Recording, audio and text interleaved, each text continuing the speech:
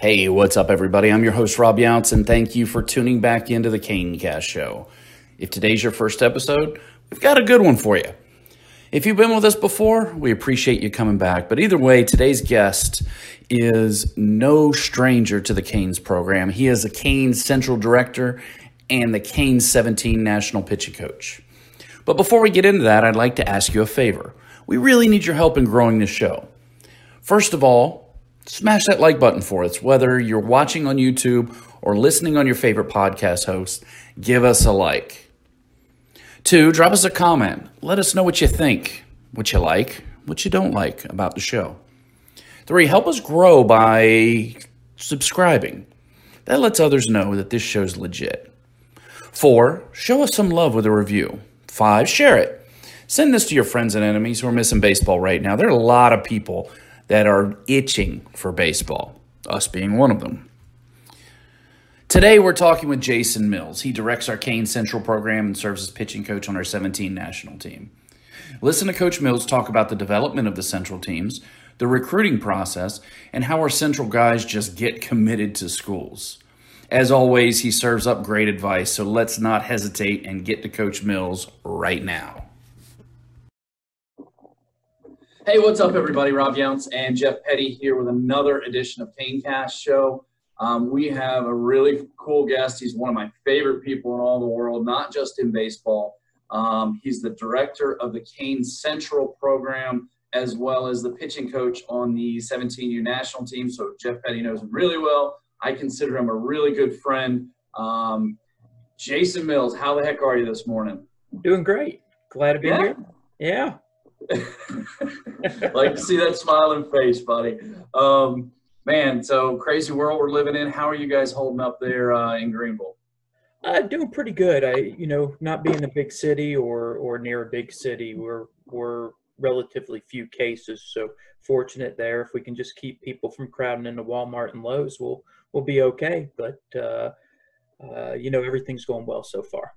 Good to hear. Good to hear the family's doing well. Jeff, how about you? How are those poopy diapers going, man? They're steady and messy. Nothing that neither of you have ever not been through. Right. Just the stage that we're going through right now, man, being stuck in the house. I mean, it's an interesting stage for sure. Yeah. But Brooke is off on a 4-mile bike ride with Courtney right now. Very nice. Watson's walking with them in the stroller, and then the baby is right here. Snoozing away. Yeah. Lucky. So, yep. That's us Lucky. right now. Check back in a couple hours. It'll be different. Yeah, right. So, Millsy, man, you get a lot on your plate, buddy. You have a great high school program at D.H. Conley, and you are in charge of our Central program. Tell us a little bit about our Central program, because I'm not sure a lot of people know exactly how we're set up and the importance of our Central program. So our Central program's based pretty much in North Carolina. We do have a couple Southern Virginia kids and a couple Northern South Carolina kids that might jump across the border with us. Problem in North Carolina is it's just such a big state. I mean, people-wise, it's not enormous, but distance-wise, it's enormous. From Asheville to Murphy to Manteo is about an 11-hour drive one way or the other. So regionalizing teams inside the state and compartmentalizing them is really important to our organization, because that way we don't have kids from Greenville traveling to Asheville every weekend to play, and they can play with kids local. It's starting at the young age groups, really important. Our youth programs all the way into our 15-year-olds, and then it kind of whittles down into the who's who of potential Division I, Division II, Division III JUCO type players at that 17U level. It's a competitive state. There's a lot of organizations here, but our Central program has really shined over the past. I think the last time, and with the coaches we have set up in place, that makes it really easy. We have some great coaches, past and present, and those guys do a wonderful job and a great job putting together great talent in the state, and then the kids do it and the parents do the rest. And we've got a good system here in North Carolina. Yeah, absolutely. It's always neat to see guys progress through our system. Starting on a regional team and moving up to a national level team. So on the eastern part of the state, that's where you are. Tell us a little bit about the baseball there. How competitive. Some of the talent that's there, and you can even touch. I'll give you a few seconds to touch on D.H. Conley, because I know you guys have had a lot of success there. So eastern side of North Carolina is kind of interesting because it's so rural. There's so many small schools. We don't have but a few big schools. J.H. Rose, Conley, South Central, and New Bern are east of 95 until you get to Wilmington. And so most of the schools are small. So, they're not huge in talent. There's some really good quality programs, but they always have a pop-in player here or there. It's kind of neat right now in this part, or in Greenville alone, we have two kids that are on our 16U national team, just, within a couple miles of each other. We're kind of going through that time right now with the Little League World Series groups coming through. I got about 7 of them at my school, and they're a lot of fun and very talented. As you get going out of eastern North Carolina, though, and you move into the Fayetteville, into the Raleigh area and the Greensboro area, Winston-Salem, you get in Charlotte, of course, you get some massive schools. So the disparity in our schools, it's crazy. We have like 425 schools, public schools in the state, including charter. And the 4A level ranges from 1,600 all the way to 4,300. And so I'm the smallest 4A school in the next realignment. Myers Park, where Patty Alvarez went, they're going to be 4,300 kids. So that's who we're going to be competing against. And then you got Cardinal Gibbons, who's a private school, and they're about 4,000 kids, and we'll be competing with them. And then you look down into the smaller level schools, and there's just so many schools, charter schools. I think there was like 56 charter schools in North Carolina now that have athletic programs. So it's kind of bumping everybody up. But, it's a good range. Eastern North Carolina, I mean, it's those country boys who like to play baseball. I mean, that's the fun thing about it. So once in a while you got to go searching. You can go all the way up to Currituck, and you can look up there and you can find, the Evan Volvas or the Cannon Piquels, those type of kids at a school that has 1,000 kids at it, and all of a sudden they're pumping out D1 one after another. So it's a definite good area for baseball. Yeah, man, sounds like it. Tell us a little bit about what your outlook for our central teams this year. I know we've put the rosters together and things like that. I've seen them on paper, and there's a lot of names I recognize there. There's actually 2 kids that play for us or play for Greenbrier Christian that are dipping down and playing with the Central this year in James McGrady and Ethan Ott. 2 really solid 2021 grads. But, I know those rosters are really stout. What do you know about all those rosters and talking to your Central coaches? Well, the big thing is at the 17U level, we want to have those kids. Those are the kids that are at the time very important, because we've got to get them an opportunity to play in college.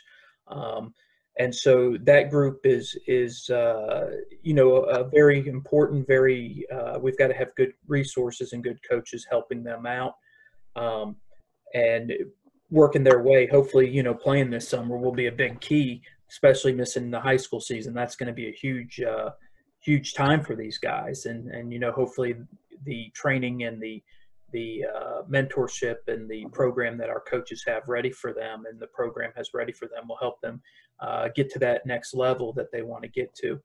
Our 16s, for me, looking at it, that's a big time when they have to, they start that recruiting trail. Whether they're committing or whether they're getting their names on the books or getting their names crossed off the books. That's an important time. And, those 17 and 16-year-old levels are really important to, get them ID'd. And then by the time they're 17 years old, around that 17, you have a chance for them to have some schools making some offers or some schools showing some interest or making some visits. For me at the 15 level, in 16 and 17 as well. But at the 15 level, it's all about development of those kids. And that's why, some of our best coaches are at that age group. And, we'll take some really good coaches like a Brian Tuck or a Bryson Massey and stick them down with that age group because, we know they're developers and they're teachers and they know how to get the best out of those kids and at the same time can help them pick out weaknesses that they need to work on and give them a plan to how to fix that. And so our 15U is a little bit more spread out, a little bit more teams, and and those eventually consolidate down as kids start, finding their way in and out of the program. And then 16, we want to have a very strong nucleus and a base there, and then it's tough decisions at 16U. A lot of kids are starting to make that decision whether they're position players or pitchers or both, and and I know everybody wants to do both, but a lot of times I look at those guys that say, hey, I'm going to hang up the bat for the summer and just be a pitcher. And then they start focusing on that. All of a sudden they start propelling a whole bunch. And, that's kind of a sweet spot for me that I'm fortunate at my high school. I can carry 20 to 25 guys and I'll have 6 or 7 pitcher onlys. And, getting a 16-year-old to understand, hey, you got to give up the bat for your future is tough sometimes. But if you can sell it out to those individuals, it can be a great thing, a great asset for them that they can, have a bright future on the mound or, maybe give up the mound and just become a hitter, and start putting that towards that part too. Well, and I think, and I know Jeff can attest to this, and is that I think sometimes with guys that think they're two-way, maybe he's really good on the mound and not so good with the bat. I think sometimes it muddies the water if they continue to be a two-way. You're really good here, but you're just okay here, and you may have a coach that comes out to see you one time, and he sees you're at bat, and that's his only impression of you. He may hear about Jason Mills is a great player, great high school player, but we know Jason Mills was a much better pitcher than he was a hitter. Yeah, I could bunt pretty well. So it's some, college coach comes out to see you, and they may not have a lot of background on you. They come out and see you as a hitter, and they're going, who's this Jason Mills kid? Why am I even coming out to watch him? And then it could be a couple days later or at another time they hear, well, Jason Mills is a pitcher. Oh, okay. Well, yeah, that makes sense because he wasn't very good at the plate. Problem is, it takes a lot of introspection, a lot of looking in the mirror, a lot of really understanding who you are as a player. Jeff, we talk about it all the time with kids. How do we help get that message across to players that go where your strengths are? I mean, I know there's for every kid that we talk to about being a PO, there's a Jordan, there's a Jordan Adele out of maybe one every 100 or every 1,000 or every 100,000. How do we, how do we get to that point where we can have that conversation? Oh, the best thing to do is just be honest, and you got to be brutally honest and lay it out there, and that's always the safest way to handle it. I mean, we had Grant Holmes, years ago, and he wanted to hit. I remember meeting with him. He wanted to come on, but he's like, I want to hit. I'm like, we're going to let you hit. We're going to let you swing the bat. But then it just and Grant was a fine high school hitter, but he was a first-round pitcher, and it's like, hey, man, is this really worth running you out to right field and maybe you get hurt? And I think he started to grasp that, and then the hitting kind of dwindled down with him. It's when you're on a team with a bunch of college-level players, position players, and let's say there's 13 guys on the central team, and they're all college-level players.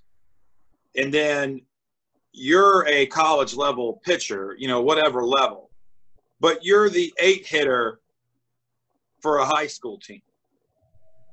Well, you can help your high school team in that role, but on this college-laden prospect travel team that you're on, you don't fit into that as a hitter. And the best thing that you can do is communicate that as the coach. And a lot of these, people, these parents and players, they don't want to hear that. But I think for us as an organization, we just be honest, put it out there. Don't tell the kids that we're going to do X, Y, Z and then do something different. And then you're safe. And if they want to go play somewhere else, the problem with that is, and I'm not pointing anyone out, but other organizations a lot of times will tell them what they want to hear and then do what we were going to do anyways. The difference was we told them up front we were going to do it. Yeah, it's absolutely. a really difficult question that you asked me, Rob. It is. I don't know it what really is, but you is. got it right, Jeff, because I think what, the way our organization is based and what I was getting at was that you do tell them the truth. You be honest and upfront. It's not an easy conversation. I've had it with several kids, as have you and as has Millsy. But the key is having a good coach in place, which our central programs do, our central program, all of our levels do. Being able to have that trust and respect of the coach, and then being able to go and tell the player very honestly and very frankly, and being upfront with it. And I think, and the best part was that wasn't scripted whatsoever, but that's exactly the answer I wanted out of you and I knew it was coming because that's how we handle things. That's how it's always come from you. It's tough sometimes. Like, for instance, we have 7 outfielders on our roster this summer on our national team. I have never had more than 5, ever. I don't like carrying more than 4. But it worked out that way. 2 of them are going to play first base a lot. I strategically didn't go get a first baseman because Ryan Clifford and Nick McLean are 2 really good first basemen, and they can both bang it. But I need to put them in the outfield too. But I know every day when we go to the ballpark, either Clifford or McLean's going to be at first base. So it kind of shrinks it down, and you can DH, EH, and get creative and extra hitter and all that. But 7 outfielders is a lot. So what I had to do is I had to call every outfielder on my roster and say, don't freak out. We're going to try to figure this thing out. But I could have totally sandbagged and just not told any of them, right? Right. We don't operate that way. No, we don't. And, it's the importance of what you just said is it comes from the top down. And I know, Jason, you and I don't even feel comfortable calling you Jason. Millsy, you and Jeff, you were Jason in my life. Ever. Let's not get too formal here. Millsy. So I know you and Jeff are great friends, and I know the way that you operate. And in a circular way, that's kind of what, I wanted everybody to hear is that, that's the same way you run the central, our central program is the same way. You're being frank and open and honest and laying the cards out on the table and helping the kids, come to the realization, you're PO or you're not a pitcher. Those conversations aren't easy. You guys, that's the importance of having great coaches as well. And I think that's one thing that sometimes gets lost because when people look at the Canes, they see our national and American teams and things like that. But where we make the most impact is on our regional level teams. Because, last year we got 150 kids in the 2020 class committed. That's not all on the national team. That's through great parts of our program, like our central program. I mean, the year before I joined Jeff with the national group, Daniel Coles and I had a central team, and out of the 18 kids on our roster, 17 of them ended up playing Division I baseball, and the one who didn't ended up playing football in college. So he's still a college athlete, and that's where the people don't realize it. They look sometimes, I think, and they see national or American, and they don't make one of those teams because those are really tough teams to make for anybody. And then they say, oh, well, so-and-so has a national team, and they go there, and it's just kids from North Carolina. It's not really a national team. No, it's our team. And, I have a guy at Conley right now. I won't say his name because I don't want to put him on the spot, but he's really changed. He's gone from being like 6 foot, 170 pounds to being like 6'4", 215. And velocity's gone from like 82 to being 87, 89 and heavy, and just, he's a dude. And he left after last summer because he, wasn't advancing and moving up and everything else, and joined another quote unquote national team. And, about 3 weeks ago called me up and was like, hey, you guys got any room back on that central team? And I'm like, well, I can find, because he's pitcher. I mean, he can swing a bit. Absolutely. And I'm like, yeah, I think we can do something here. So he's we were just talking about. He's a Division I pitcher, and he's going to help you win high school games as a hitter, but he's not a Division I hitter. Right. But he's going to be a dude on the bump, and man, he's big as a door frame. It's crazy how much his body's changed. It's a miracle what the weight room will do for a kid when he finally. Oh, yeah. I mean, he got with a former football player at East Carolina that was a good friend of mine named Mark Washington, and started training at 5:30 in the morning every day before school. And it's just in 9 months how much mass he has put on. And it's not, football lifting. I mean, Mark gets it. And so it's fun because now I can look at the other kids and they look at him as saying, okay, well, he was just an average guy last year as a sophomore, and all of a sudden he's blossomed. And I just look at him as, hey, 5:30 in the morning, get in the weight room. Okay. You want it, right? That's right. If you want to get to that next level, you got to do the work to get there. Cliff Godwin ain't going to take anybody that doesn't like the weight room at East Carolina. He wants guys that are blue collar workers, love the weight room, willing to listen and get better. And with every Division I school, that's the way it's gone. Not back like when I played, when you could be 150 pounds and 5'9" and yes, and not love the weight room. Yep, exactly right. That's such a great story, because that is a lot of our regional guys. James and Ethan, James McGrady is a great example. Last year broke his forearm playing football. Was really trying to put on weight, didn't do it. This winter, he healed up. Doctor cleared him. He lifted really heavy, put on 10, 15 good pounds, and is now swinging it really well. And he's physically matured some as well. So now he's got the arm to play left side of the infield. Hands are there. It'll be neat to watch him this summer, because and those stories happen a lot because guys mature at different rates. Might not be. There's a lot of guys that, and actually got one coming out here. You'll like this, Brandon. We're talking about Brandon Lau.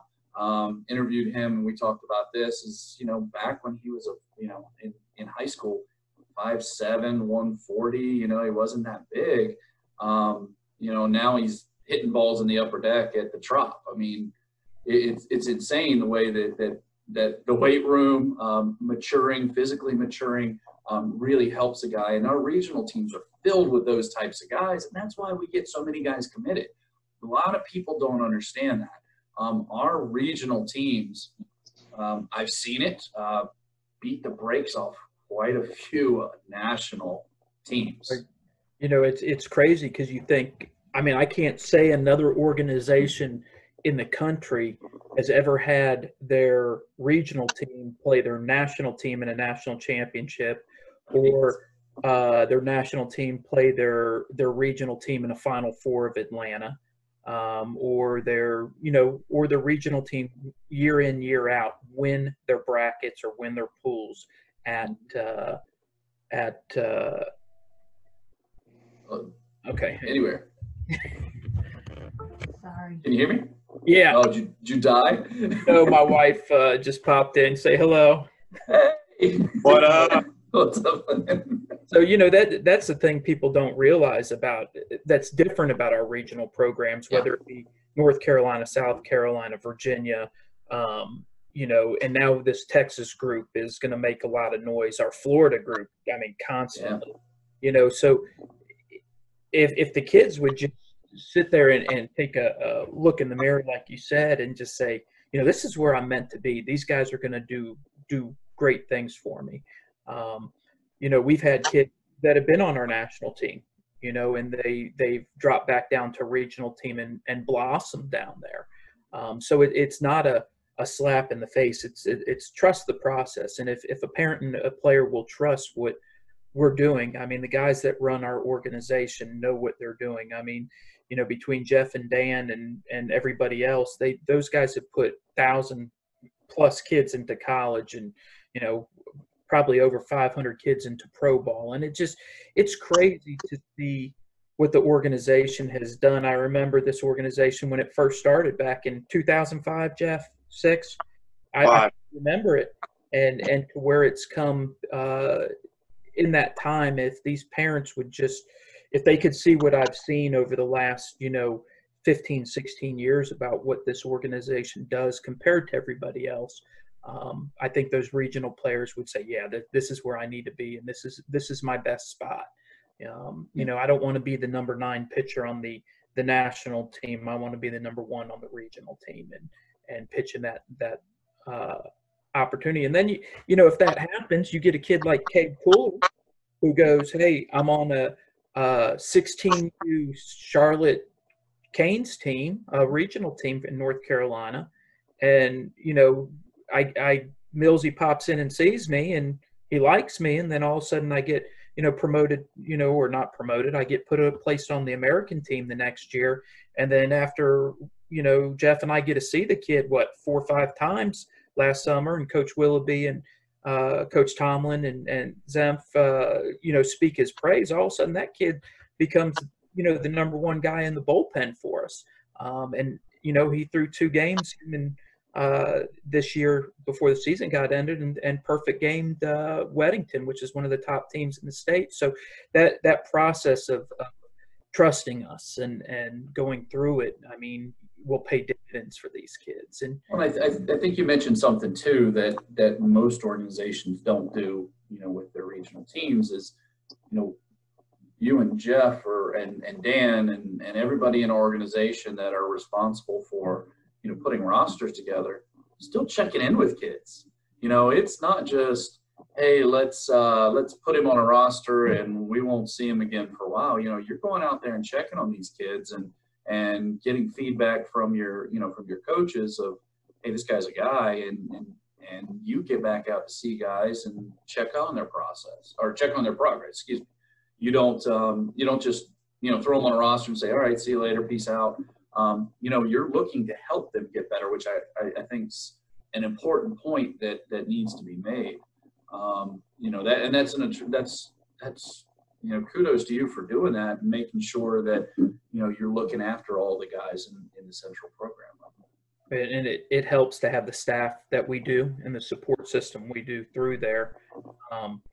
We try. The one thing I can say about our program is that we do have an occasional parent that is a professional coach or a high school coach that will work, but most of our guys they don't have any bias or any ties into it. It's this is what they love to do, and they're into that, and so these guys can keep us all in communication and say these guys are doing really well, these guys aren't doing well, and and Brian Tuck and I are very close, and he's my middle guy, the guy in the central part of the state for me, and he and I will talk about if guys are struggling. Okay, well, what do we got to do to help this kid? He's got it. We know what he can do. We've seen it. So now what do we do?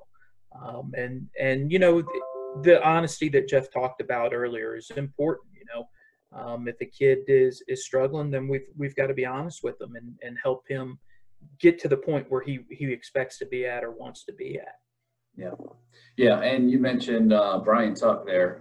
I just need to give him a shout out because he was my roomie in Jupiter. And I bet you there was some snoring in that room. No, well, he was awful. He was bad. I don't know. He is bad. I didn't snore, so I don't know. Right. So, you guys are both on the 17 national staff there. I think what happens a lot of times is kids compare their recruiting timeline. Let's say a regional guy, a guy in the Central, compares their timeline to, a national guy who maybe got all, and you're pitching guys, so let's talk arms. Those guys typically on the national team have been throwing upper 80s, low 90s, probably for a year or two before they get to you guys. So they've got their timeline was a little bit more accelerated. What is a reasonable timeline, or I guess what kind of advice do you give to parents that are entering the Central program as far as a recruiting timeline? Well, everybody's different. Rob, it's crazy. I mean, I might bring a left-hander in that's 80 miles an hour as a freshman. Mackenzie Gore. I mean, who would have thought he was going to be what he was when he walked out of there? We knew he was talented as a freshman. But, for me, it's that process that, hey, when you are below 85, we want to gain 4 miles an hour every year that you're here. So if you're 77 as a freshman, we want to see you 81 as a sophomore, 85 as a junior. And then once you hit that 85, we all know it's ticky-tack hitting up every notch after that. So if we can maybe get 2 to 3 more, in going into your senior year, then we did what we accomplished. I mean, I don't think it's possible for every human being to throw 90 miles an hour, but I think it is possible for everybody to continue to make that adjustment up to about an 85 before their body's going to dictate what they can and can't do. And then at that point, it's about how much work they want to do. I mean, I got a chance to see Junior Harding pitch. He wasn't Jeff 5'9" and threw 94. I mean, so size isn't the thing. The weight room, taking care of your body, taking care of your arm, being smart about how you use it during the spring, how you use it during the fall, how you use it during the summer.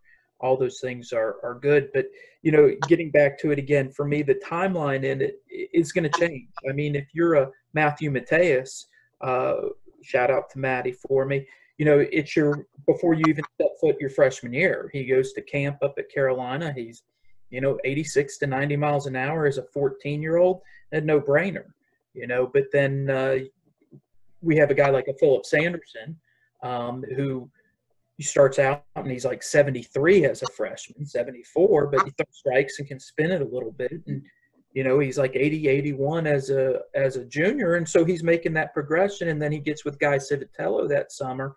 And I can't even remember who Guy's pitching. Sebastian Nasbel. And they get together and all of a sudden he goes from that 82 to the 87, 88 range. And the next thing you know, the kid's going to Louisville. Everybody's a little bit different, and not panicking is important. Not being in a rush that you go, school A offered me today, I've got to take it right off the bat. Well, I'm dealing with this with my daughter as well. If they don't have what you want to study, the chances of you making a viable living off playing baseball is slim to none. So you've got to pick a place education-wise that's going to be important, as well as the baseball, as well as your social life.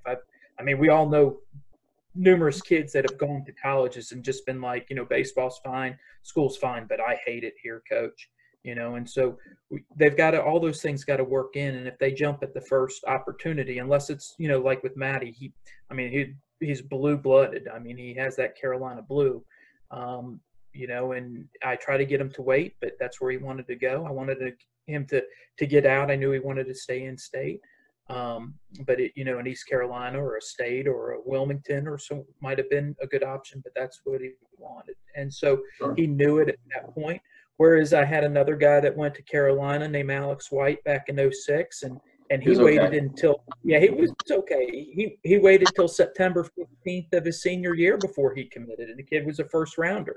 I mean, everybody's on that different timeline. And I think when it's, the decision's the right one, you'll know it at the time. And the last thing I will give this one thing for parents: once you make that commitment, stick with that commitment. Don't ever look back and second guess that commitment. You made the right decision for you and your family. You might get somewhere, you might get to North Carolina and play for Coach Fox that first year, and it's the toughest thing you've ever done in your life. and you'll say, man, I hate it here, hate it here, hate it here. But your sophomore year, you'll be glad you stuck it out, because Coach Fox is one of the best in the country, and his staff, and Forbes, or, Avent, or whoever it is. I can't be biased in North Carolina because there's so many good coaches. Woodard at Charlotte. And if you'll just stick the process, and you'll have faith in it, but don't ever look back and say, I made a bad decision. Once you make the decision, stay with that. Absolutely. I think it's great advice. And it's easy to see why our central program is so successful. Coming down from the top of the processes and the direction, but also surrounding yourself with great coaches, and then filling in those rosters with great players. So let's switch gears a little bit. You two know each other pretty well, and I haven't poisoned this well at all. Jeff, I'll give you first crack. How is it coaching with Jason Mills? This is G-rated, remember? I mean, quite honestly, I love it. It's I couldn't see myself coaching with anybody else. It's I'd go to war with that guy any day. I mean, I think that I've had everyone's competitive in our program. We're blessed with that for sure. I think I'm as competitive as it gets, and Jason and I are pretty parallel there. He wants to win at all, not at all costs, just because we also share the same viewpoints on taking care of players. God knows how many millions, hundreds of millions of dollars we've handled in draft with arms. And we've done that with really little to no conflict as far as the safety's first. But we do a good job communicating, setting up, how we want to attack games, our bullpen, and when to make changes. And a lot of people struggle with that. I look at our national championship run we had so many this year. I mean, this past year was crazy. I mean, I think we went 40-2 or something. It was just wild. We've had a lot of success together. We get into it together. We get into it, but not out in the open. We have disagreements here and there because we're both passionate, and it's not personal. When you guys have I've seen them and I've been a part of it, and it's not a personal thing. It's just a difference in perspective and things like that. So I just want to make sure that was clear. No, yeah, it's definitely not personal. I mean, I love him to death. I love him like a brother. I mean, he's the best, and he is a really good coach. Man, he knows how to call a game. He knows how to develop arms. Of course, we're not developing arms, really. I mean, he will get in the pen with a guy. I'll give him some credit. He'll get in the pen with a guy with some elite arm speed, and maybe they didn't know how to throw a slider or something, and he'll tinker with them, and then the next thing you know, the kid's got it. Because we get elite-level athletes sometimes that don't have – they don't come from a lot of coaching or whatever. And then we get a ton that do. But he knows how to call a game, knows how to manage our staff. It's really just it's been a blessing for sure. Absolutely. So Jason, let's turn that around. How's it coaching with El Jefe? Oh, unbelievable. I mean, he gives me the coolest toys in the country to play with every year. How are you going to be upset about that? I mean, I worked for other organizations and started probably back in '97 doing showcase baseball, and before it was showcase baseball, it was just fall league at that point. And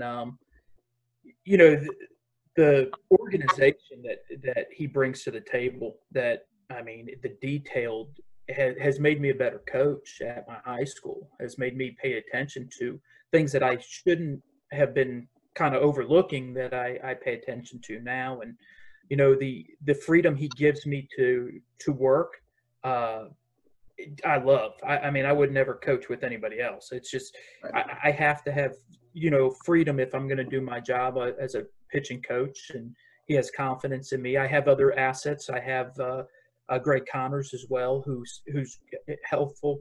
Josh Wright, our strength coach, is probably the best I've ever been around. I mean, my kids' arms or our kids' arms are are manicured and taken well. I mean, what he has brought to the table, and Jeff bringing him in has really improved our program. And the one thing I will say is that when you carry as many pitchers as we do, and I'll explain that in a second, is that you've got to keep those kids invested at all times. Well, if a kid throws the first game of a tournament and he knows he's done, I mean, now is he going to check out? Is he going to be a distraction for you the rest of the time? And our kids don't.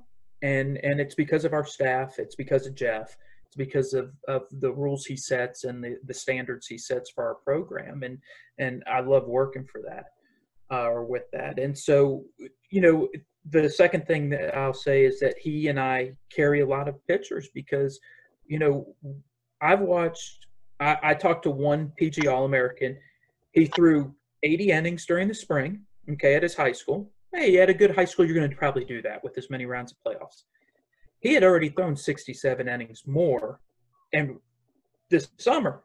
And, he had come over and introduced himself and was looking to maybe change positions or change teams. And I went back and checked his inning total. I'm like, dude, you either stay with the club you're at, but you're not coming with us. The safety issue, we don't want you to get hurt on our watch. And, we're so good about that. I mean, a Mackenzie Gore, when he came out of his high school program after winning state championship his junior year, we knew how many innings we had.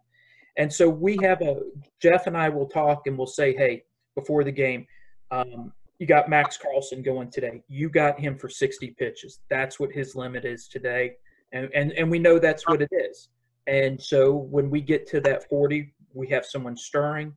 Max is out there throwing a great game, giving up one hit through 4 innings against a great team, and we're getting to that total. And he wants to keep going, but that's where Jeff does a great job, and he's an adult, and he's thinking not about today, but he's thinking about tomorrow and the future for these kids. And then he also has 5 more of Max Carlson sitting right behind him. So when you the thing is, and back to the honesty thing, and not everybody does their business this way. And I always like knowing where I stood, and maybe this is the wrong way. So we'll have Carlson for 60. And then me and Mills, a lot of times this would just be a pitching coach to head coach conversation. So it'd be, we have our A's. And our A's, we got maybe 5 A's on the board. And they're on the board. They're coming in the game if it's tied or we're up 1 or 2 or we're down 1 or 2. Then you got your B's. We're up 3 runs. Or you got your C's. We're up 6, 7 runs. Our players know where they're at. Like, you're a C because you don't throw a lot of strikes, bud. You're a B because you throw strikes, but you're not as good as an A, and you get hit. You give up too much contact. You're a B. You're going to come out good secondary, as good as secondary stuff. Right. Exactly. No, B is all relative. The kid's really good. Correct. Absolutely. Right. He's not Max Carlson. Max Carlson's an A. Jason Savical's an A. Caden Grice is an A. I'm talking about guys last year guys. Yeah, These are guys that they've got 3 pitches. They don't give up hard contact. They have a lot of strikeouts, early contact, not a lot of 3-ball counts. Hell, not a lot of 2-ball counts, really. Yeah. Those are our A's.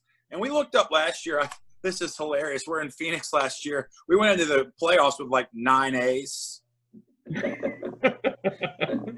Just like Cade Kuehler. I mean, that guy was an A. He was an A.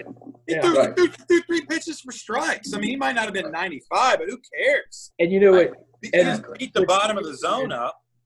What's crazy about it is in the semifinal game, we ran a guy that we thought was a C because he had been struggling, and he goes out there and throws a no-hit ball for 4 innings and in the 5th inning runs out of gas. But he's 90-92 with a good slider and did a great job for us. And and that's the great thing about our organization is that we don't have to stretch our guys to the limit where we're putting them in danger. We always have plans, and and we can always work with what we have and do a great job. Now, Jeff and I, we get heated at some times, and he's right, we do, and it's great because as an assistant coach, my job is to challenge my head coach thought process, not like challenge him for power or anything like that, but challenge his thought process and get him different ideas. And sometimes, he doesn't like my ideas. And when he doesn't like them, I'm good with that. That's great. That's awesome. Sometimes I do have a good idea, or Greg will have You have a lot of good ideas. I mean, so that's the thing, is that as an assistant coach, and I really honestly believe this, a good assistant coach, one, is going to be loyal to the end of the earth. And I will always be loyal to Jeff forever. And the second thing is that, hey, good pick right there. The second thing is that when a good assistant also recognizes that when the head coach doesn't agree with him, that it's not personal. I mean, it's hard, but we've all three of us have been head coaches. It's hard being a head coach, and it's hard when you have 5 different people giving you ideas that are different, and then you pick one, and the other 4 people have to be grown up. Yeah, they have to be grown-ups. I mean, you can't be butthurt about it. You gotta say, hey, he didn't go with this, and this is what we're going with. We've had times before where Jeff has made a decision with who he wanted to throw in a game, and I didn't agree with it. And when we went to it, we went after it. And more times than not, I'd say 95% of the time, Jeff was always right. And that's why he'll always have my confidence. I mean, always have my I like getting underneath his skin sometimes. I do a good job of that. Bus rides are the best. But it's probably, I couldn't imagine any staff that has more fun than what we have, or the kids, the experience that our kids have being together like they are. I know everybody talks about their brothers and everything else, but I mean, a lot of travel teams like the ones I've been on before I joined the Canes, they show up at the field, they play, and then they go home with their parents, but there's something, where even when I was with the Charlotte Canes or the other Canes or the Central Canes, our parents were going out to dinner, the players were together. Most of the time our players stay at the same hotels, and, it's a really good family system that we have. And it started with Jeff. I saw it in 2005, and then I saw it in 2009, and then I didn't really get a chance to see Jeff for a couple, about 2 years in there. But, I kind of from afar saw it, and it's just this family atmosphere, this professional atmosphere, this growth atmosphere that he has grown over the last 15, 16 years is just, if I had a son that played baseball, this is, and the idea that he wanted to be in college, this is where I'd want to be. I agree. And my point of doing that is I heard exactly what I wanted to hear. The level of love and trust and respect that goes both ways, and the freedom that you have, Millsy, to really do things inside of your arena trickles down to and is pervasive in the Central program as well. You get that level of trust and that level of respect from Jeff. Well, as you're hiring your coaches in that Central program, same thing happens. You're making sure you've got the best guys for the job. And just the neat part is sitting back listening to this. Just the way your voice has changed a little bit when you talked about each other just details the level of respect that you guys have for each other. And it's really neat to see because, a lot of organizations I see are very transactional. We got a player, it's cool. It comes from relationships inside the Canes, and we talk about it all the time, being a family and caring for one another. And, you tied it up very well at the end there about, kids hanging out together and going together. That's really the organization that Jeff has, and the mindset that Jeff has surrounded himself with, guys that believe in that and that want that for our organization. So, it's not just one team here or another team here. It's really throughout the organization. And it's something that, you've done a great job of building out the Central, but you've been given the tools and the range to be able to do that. So it's neat. It's neat to hear you guys talk about each other because I'm just used to the Snapchats and stuff like that. Yeah, all good, man. We hope we get back to that field, man. I know, right? I know. It's going to happen sometime. It is. It's. I'll never take another day for granted. I'll never take another day. No. I won't. No, I agree.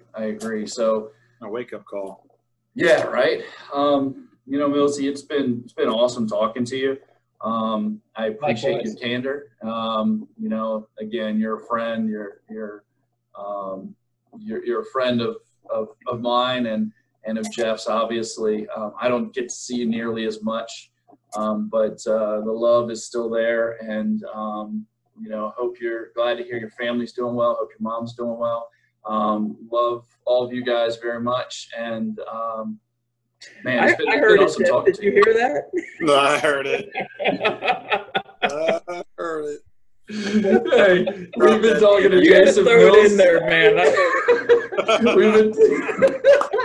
We've been talking to Jason Mills, the director of our central program with the Canes.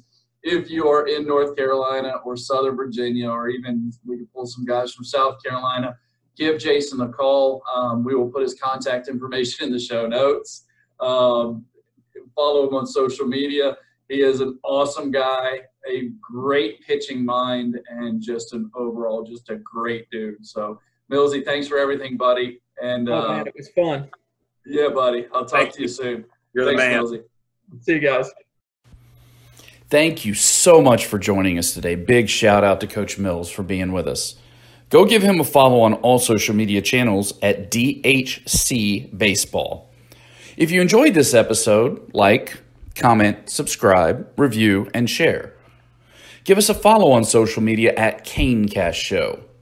You can reach out to me on all social channels at Rob Younce or email me directly at robyounce@gmail.com.